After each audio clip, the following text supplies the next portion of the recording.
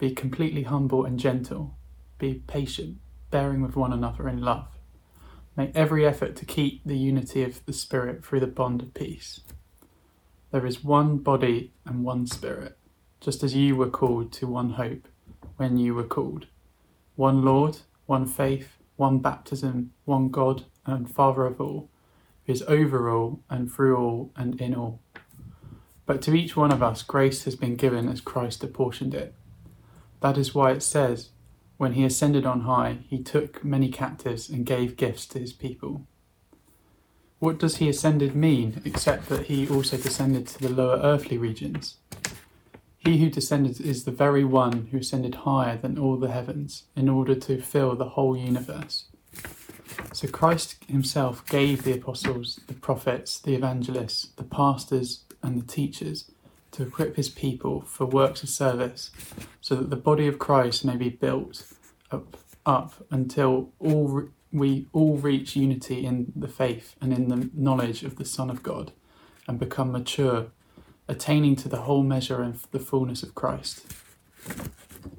Then we will no longer be infants, tossed back and forth by the waves and blown here and there by every wind and teaching, and by the cunningness and craftiness of people in their deceitful scheming. Instead, speaking the truth in love, we will grow to become in every respect the mature body of him who is the head, that is Christ. From him the whole body, joined and held together by every supporting ligament, grows and builds itself up in love as each part does its work. Let's pray together as we come to God's word. Our gracious and loving Heavenly Father, we thank you that yours are the words of eternal life. And so, Father, we pray that as you speak to us now, that you would show us Christ. Show us what it means to be in him and to live like him. And we ask it in his name. Amen. One of the things that's increased a lot during lockdown has been people's TV watching habits. Whether it's Netflix or Amazon or the BBC, lots of us have got stuck into a few good series. And one that I've particularly enjoyed, one that's been hugely popular, has been The Last Dance. If you haven't seen it, it's basically a documentary following the career of the basketball superstar Michael Jordan. Jordan's considered by most people as the best basketball player and one of the best sportsmen to ever live. And it's a fascinating series, kind of going behind the scenes and looking at what it takes to be the best. One thing that stands out, though, is the incredibly high standards that Jordan has, not just for himself, but for the rest of his teammates. If you want to play on Michael Jordan's team, if you want to be part of the Chicago Bulls, you have to live up to the standard that he set. You have to show that you're worthy to be part of his team. Jordan set an incredibly high standard. But then as I read Ephesians chapter 4 this week, it struck me that it's nothing compared to the standard that Paul sets at the start of chapter 4. Just look at verse 1 with me. He says, "As a prisoner for the Lord then, I urge you to live a life worthy of the calling you've received." Michael Jordan might have told his teammates they need to play in a way worthy of the Chicago Bulls. But here Paul says that we need to live in a way worthy of our calling. What is that calling? Well, we've seen it, haven't we, in the first 3 chapters. Back in chapter 1, we heard Paul talk about God's master plan for the universe, to bring all things together under Christ. And then in chapters 2 and 3, he showed how we can be part of that plan, how we're brought to life, new life in Christ, and united together to be the church. And then the church is to display God's wisdom to the watching world. And so Paul says that is our purpose, that's our calling. Which means it is a pretty high bar, isn't it, when he says now that we are to live lives worthy of that calling. Of course, unlike Michael Jordan, Paul doesn't expect us to do this in our own strength. We saw last week that he prayed for power, for God's power to be at work in us as we do this. And unlike Jordan, we won't get kicked off the team if we underperform. Remember, we've been saved by grace alone. And so our security, our place on the team, as it were, is secure in Christ. But God's grace and God's power doesn't mean there's nothing for us to do. This isn't a case of sit back, relax and display God's wisdom to the world.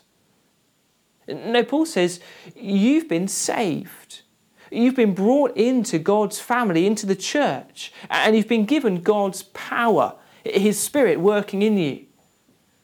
So now go and live a life worthy of the calling you've received. And that's really what the second half of his letter is all about. How to live in light of what God has made us, what he has done for us. How to live lives worthy of our calling. And this morning, as we look at the first part of chapter 4, I want us to see two things. First, Paul says, living a life worthy of your calling means working hard at unity. So look at verse 2 with me. Be completely humble and gentle. Be patient, bearing with one another in love. Make every effort to keep the unity of the Spirit through the bond of peace. Paul says if you're going to be a God-glorifying church, if you're going to live a life worthy of your calling, then you need to work hard. You need to make every effort to maintain unity. I notice that he says maintain, not create. Remember, we've already been united in Christ. Chapter 2, verse 15, it said that Christ created in himself one new humanity. So we're already united in him. But Paul now says we need to work out, we need to live out that unity. And in verse 2, he shows us the kind of attitude, the kind of characteristics that lead to that unity. Verse 2 again says, be completely humble and gentle, be patient, bearing with one another in love. If we want to live out, if we want to maintain the unity that Christ has won for us, well, these are the sorts of characteristics we need to grow in. How do we do that? How do we become more patient or more gentle or kind or loving? Like everything in the Christian life, it begins by looking first to Jesus.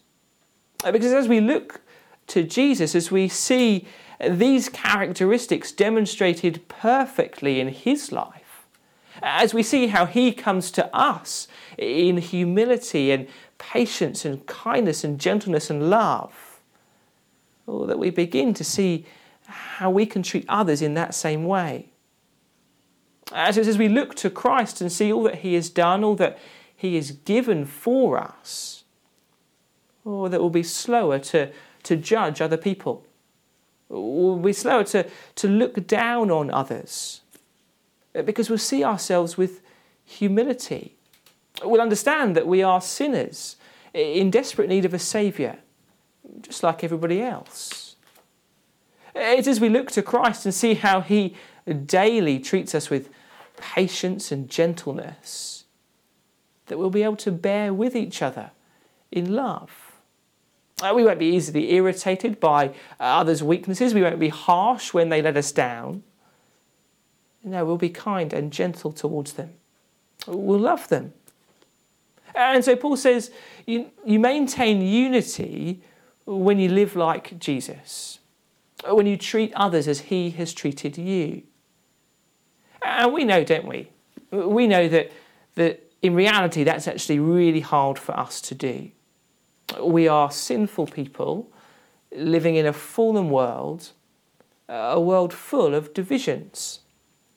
We've seen some of those divisions over things like lockdown, people fighting and arguing over what you should or shouldn't be doing.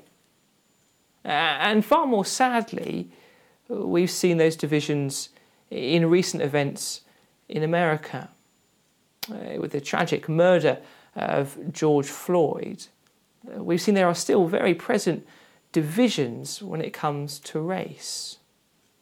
We live in a fallen world We are sinful people, and so unity is hard work. It's hard, but Paul says it's essential. It's essential because it reflects what God has already done in us through the gospel. So look at verse 4. He says, there is one body and one Spirit, just as you are called to one hope when you are called. One Lord, one faith, one baptism, one God and Father of all, who is over all and through all and in all. Paul's point is pretty hard to miss, isn't it? In Christ you are one, he says. As Christians, we're in the same body. We have the same Spirit. We look forward to the same hope. We follow the same Lord and believe the same gospel. And so in Christ you are one. And remember, all that sameness, it doesn't mean that we are all the same. We've seen this already, that we're not talking about uniformity, but unity. Back in chapter 2, we saw how the gospel brings together people from different backgrounds, different cultures, different ethnicities. It breaks down divisions and prejudices. The church is gloriously diverse. But the key here is that it is united in that diversity. Christ has made us one new humanity. And so what we have in common massively outweighs our differences. And so Paul says you need to work hard at unity. You need to make every effort to demonstrate the gospel in the way that you treat each other, especially in the way that you treat those who are different from yourself. Living lives worthy of our calling means working hard at unity. And then second, it means growing together in maturity. If you haven't been watching more Netflix in lockdown, then you may well have been doing more gardening. The RHS has reported a huge increase in people visiting their website with all their gardening questions. But more important than the growth of our garden is the growth of the church. And that's where Paul heads next. He says the church grows because of what Christ gives. Let's look at verse 7. But to each one of us, grace has been given as Christ apportioned it. Now, Paul's not talking there about the grace that saves us, that makes us alive in Christ. No, he's talking about God's grace in giving different gifts to his people. We can see that in verses 8 and 9, where he quotes from Psalm 68. And there he's basically giving the Ephesians a bit of a gospel reminder. He says, remember, Christ descended from heaven to earth. The Son of God became a man. And he did that to die in your place, to pay the price our sin deserves so that we can be forgiven, redeemed and restored to a relationship with God. Christ descended, but he didn't stay dead. No, he rose to new life. He ascended back to the Father, where he's now seated in heaven with him as king over the whole universe. And as the victorious risen king, Christ now extends his rule through his people, through the church. And he does that by giving gifts to them. In other words, he equips his people, he equips the church to be what he has made them to be. And so look at verse 11. So Christ gave himself the apostles, the prophets, the evangelists, the pastors and teachers to equip his people for works of service so that the body of Christ may be built up. Now, there are all sorts of other gifts mentioned around the New Testament. And so Paul's list there is not meant to be an exhaustive one. But did you notice the kind of gifts he focuses on? He talks about apostles and prophets, evangelists, pastors and teachers. They're all word-centred gifts, aren't they? And that's because right at the centre, right at the heart of Christ's church building project is God's word. It is the Bible. And so first there are the apostles and prophets that are given. Paul mentioned them back in chapter 2 and chapter 3. And he explained that along with Christ as the cornerstone, These apostles and prophets provide the foundation for the church. They're the people that Christ chose to be his witnesses, to write down and preserve the New Testament preserve the gospel until the New Testament was completed. Which means that role is now complete, it's finished.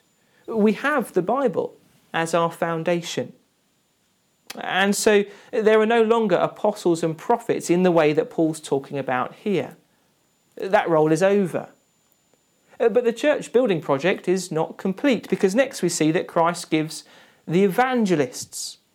These are the people who take the gospel and proclaim it to an unbelieving world. It is through their preaching that more bricks are added to the building. More people come to new life in Christ and so become part of the church. Now, of course, we know that all of us are called to go and make disciples for Jesus. All of us are to share the good news, the gospel, with the people we meet. But it's also true that Christ gives some people a particular gift to do that and to train others in it. So the apostles and prophets, they lay the foundation of God's word. The evangelists preach and proclaim it to the world. And then finally there are the pastor teachers, which I think is one role. And they continue to strengthen and grow the church as they explain and apply the Bible to the lives of God's people. And so you see, it's the Bible, it's God's word that's at the heart of all the church is and does. It's the focus of the gifts that Christ gives.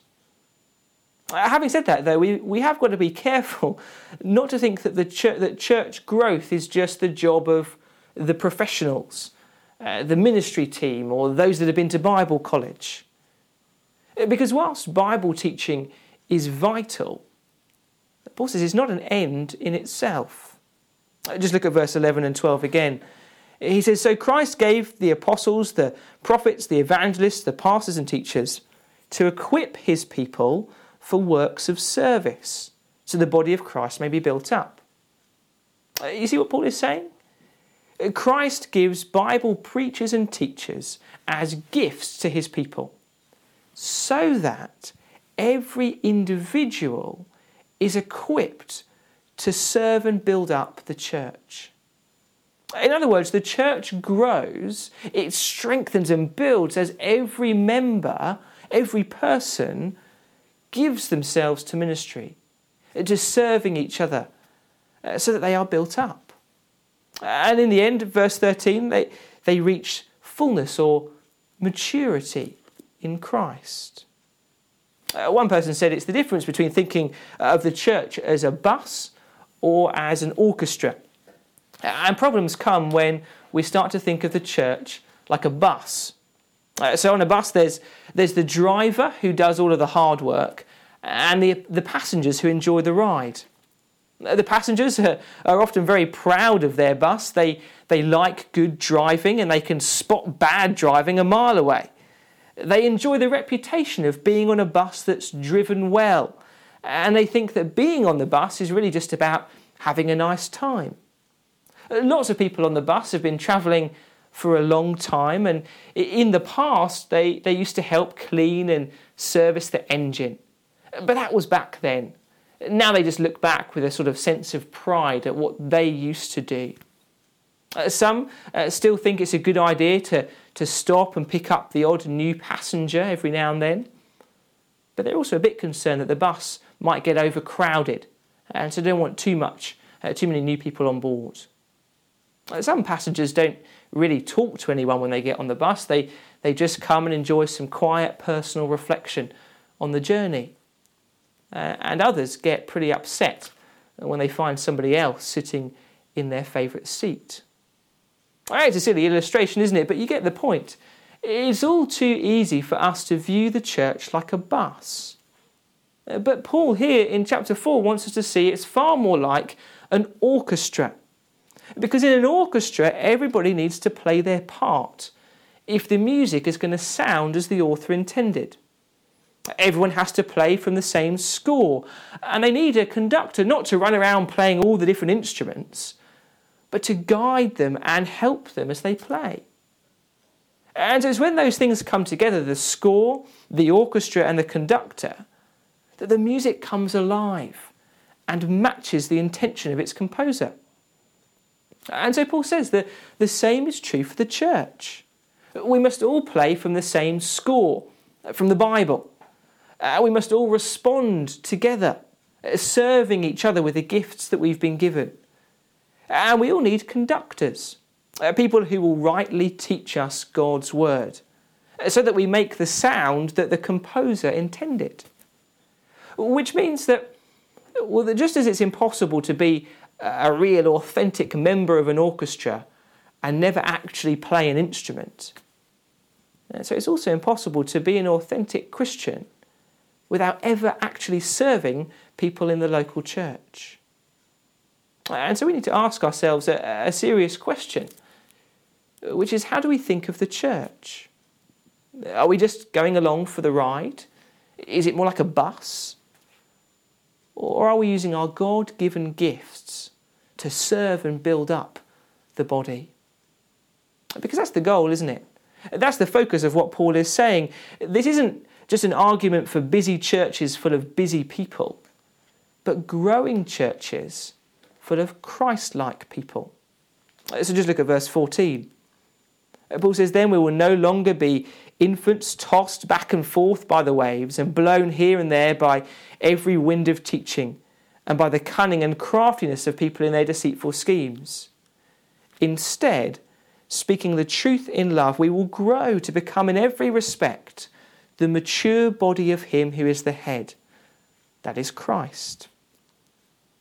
Paul says the church is one body. It's united in its head, Christ. He's in charge.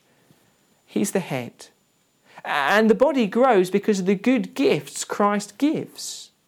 The gifts of people who will teach God's word so that the church can be rooted in the truth of the gospel. So that it's not blown around by false teaching or by worldly thinking. And the good gift of people who will teach God's word so the church is equipped to serve, to use their gifts to benefit others, to build up the body, equipped to serve and equipped to speak, to lovingly speak the truth of the gospel to one another, to humbly, gently, patiently point people to Christ, so that, verse 16, the whole body, joined and held together by every supporting ligament, grows and builds itself up in love as each part does its work.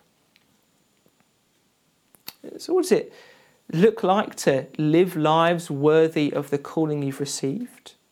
What does it mean for us to grow as the church? Well, Paul says it begins with working hard at unity, with remembering that what we have in common far outweighs our differences. And then from that place of unity, it means growing together in maturity, using what we've been given to build each other up until we reach fullness, maturity in Christ. Let's pray that we would do those things now. Let's pray together. Our loving Heavenly Father, we want to thank you again so much for the church. Thank you that it is Christ's body, a collection of different people from different backgrounds, from different ethnicities and cultures. Father, thank you that we are all different, but that we are all united under one head, Christ. Father, thank you that he is our head, that he is in charge of the church. And so we pray that you would help us to listen to him, to point each other to him as we open up your word, as we talk to each other. Would we build up the body using the things that you have given us so that we become mature, so that we become more like our Lord Jesus and show him to the world. And we ask it in his name. Amen.